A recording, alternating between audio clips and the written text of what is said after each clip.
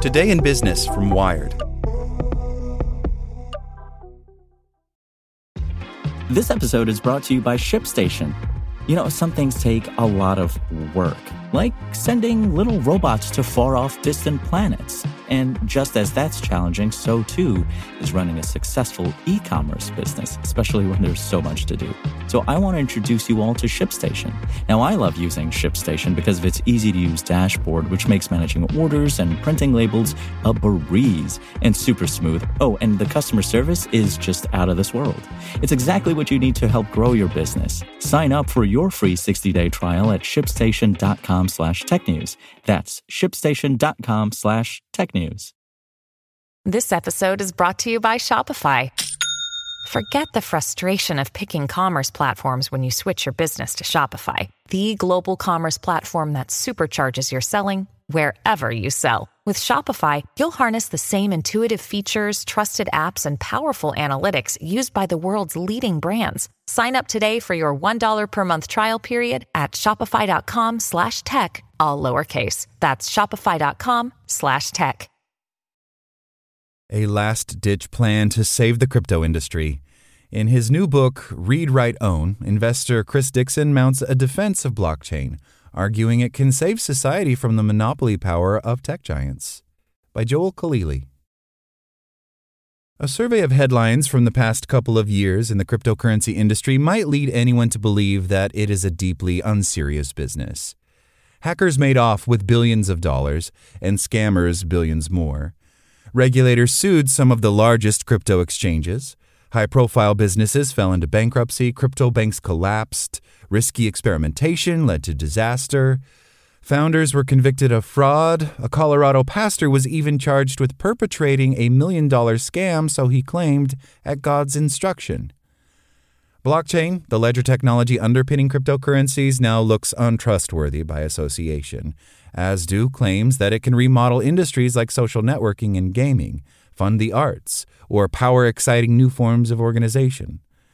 With regulators and policymakers closing in, blockchain advocates are running out of time to change minds about the technology.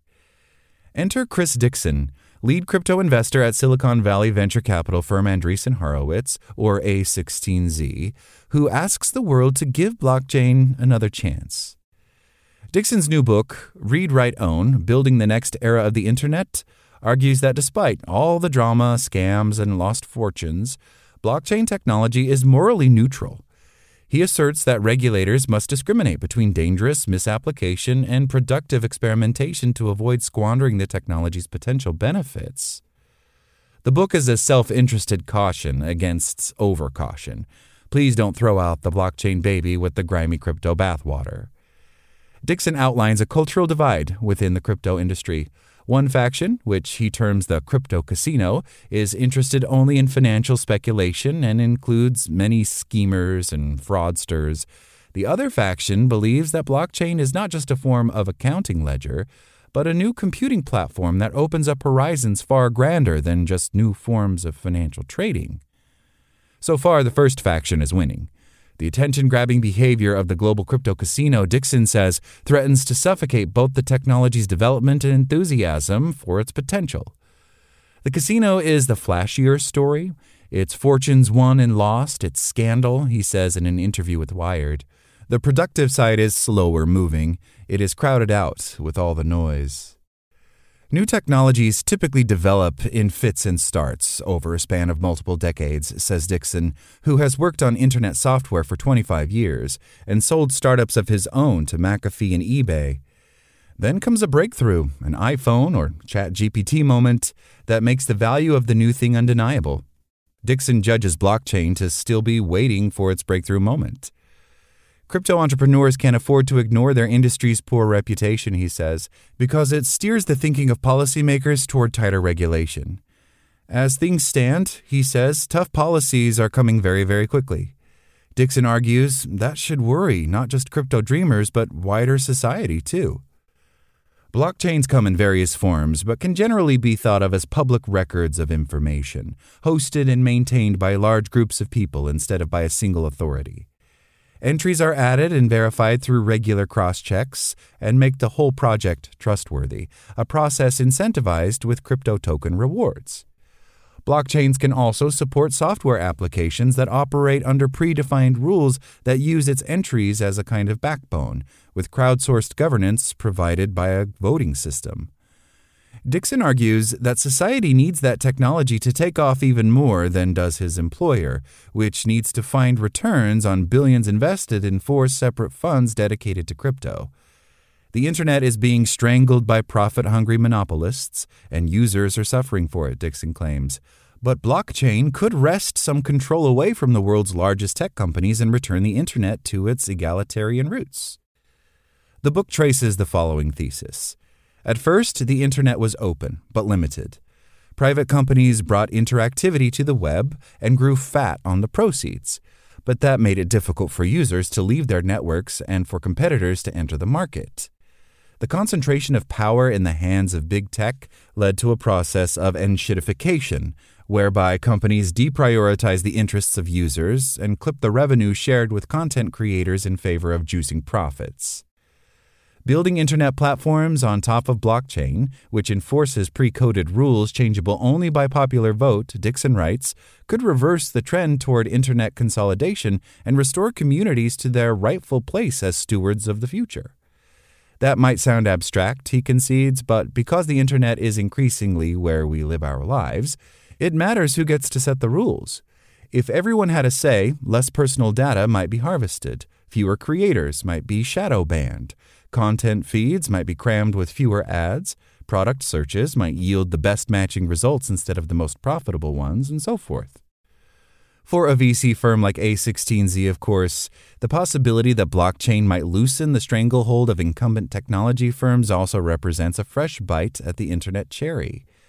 With a route cleared for new competitors, there is a greater prospect of turning the next internet startup into something big. Keeping the internet open, as Dixon describes it, amounts to smart capitalism that benefits everyone by incentivizing experimentation that creates useful new technology. In practice, though, attempts to deliver a blockchain version of the internet have run into their own challenges. Take decentralized autonomous organizations. The token-based voting structures that Dixon proposes will let users share in control over internet platforms by giving them veto rights on any changes.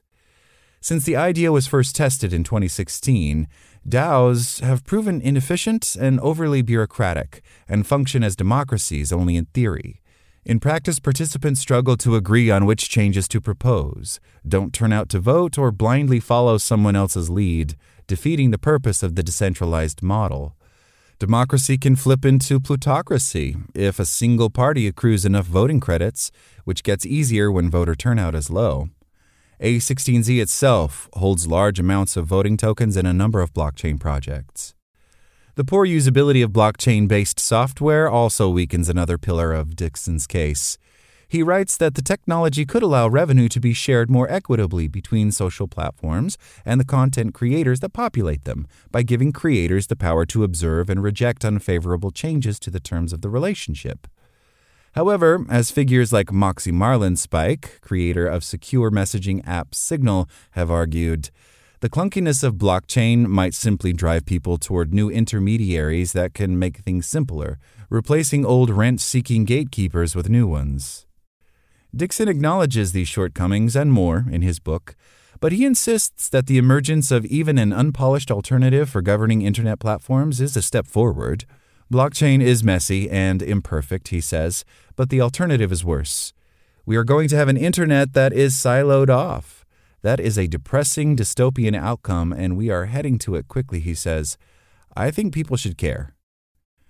In choosing to couch his case for blockchain in the perils of the status quo rather than exclusively in the technology's merits, Dixon takes a different approach than A16Z founder Marc Andreessen. In an essay published in October, the Techno-Optimist Manifesto, Andreessen asserted that technology is the glory of human ambition, and that those who stand in the way of its development are complicit in a mass demoralization campaign premised on outmoded socialist ideas.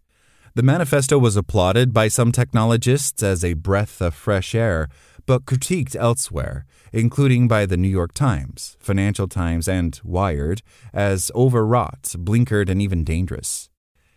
Dixon claims that he and Andreessen are largely aligned, believing that a lot of our problems can be solved by building as opposed to being afraid of technology. In the book, he reserves a few barbs for the establishment and its myopic dismissal of blockchain, and also jabs at the press, which, by cherry-picking the worst examples of an emerging technology, engages in a disingenuous form of criticism. Yet where Andreessen is unyielding, Dixon leaves room for doubt. The internet has been hijacked, he says, and blockchain just might represent the best way to build our way out of it. The opportunity for blockchain to play the role that Dixon proposes, to help rebalance the economic relationship between internet users, creators, and service providers, is under threat, he claims. The crypto industry's casino culture is to blame. The excesses of casino culture have provoked a backlash, including reactions from regulators and policymakers that can be counterproductive, writes Dixon. A number of countries are forging ahead with comprehensive crypto-specific regulatory regimes like the EU, whose landmark markets and crypto assets, or MiCA legislation, is due to take effect in December. The U.S. is lagging somewhat behind, with only narrow bills having been proposed in Congress to date. In the absence of new policy, two U.S. financial regulators, the Securities and Exchange Commission and the Commodities and Futures Trading Commission, are sparring for jurisdiction over crypto. The result is broad uncertainty about the legal classification of blockchain-based tokens in the U.S. and the rules that crypto companies must follow. Dixon says he agrees with regulators on some things, but fears their clumsy execution. The right approach would be to tamp down the casino. The current approach is doing the opposite, he says, with legitimate entrepreneurs afraid to build new products but scammers going mostly unchecked. Recent high-profile crypto disasters like the fall of crypto exchange FTX and its founder Sam Bankman-Fried, Dixon fears will lead U.S. policymakers to assume that future legislation should be even tougher. Dixon doesn't expect everyone who picks up Read, Write, Own, he says, to fall head over heels for the utopian blockchain vision, but he hopes they recognize that regulatory overreaction could choke off ideas that could rejuvenate the internet and everything built on it. That is, more or less everything. This is a critical moment. I don't think we can wait much longer to think about designs that could return us to the original promise of the internet, Dixon says. Something has to be done, right? Thanks for listening to Wired. My name is Zeke Robison, and for more stories like this one, visit us at wired.com.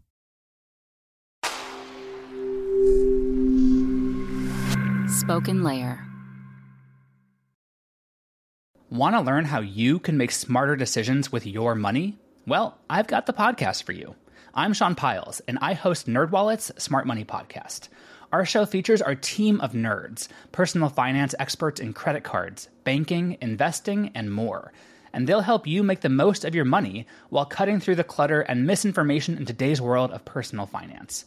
You'll get clarity on strategies to help you build your wealth, invest wisely, shop for financial products, and plan for major life events. Listen to NerdWallet's Smart Money Podcast wherever you get your podcasts.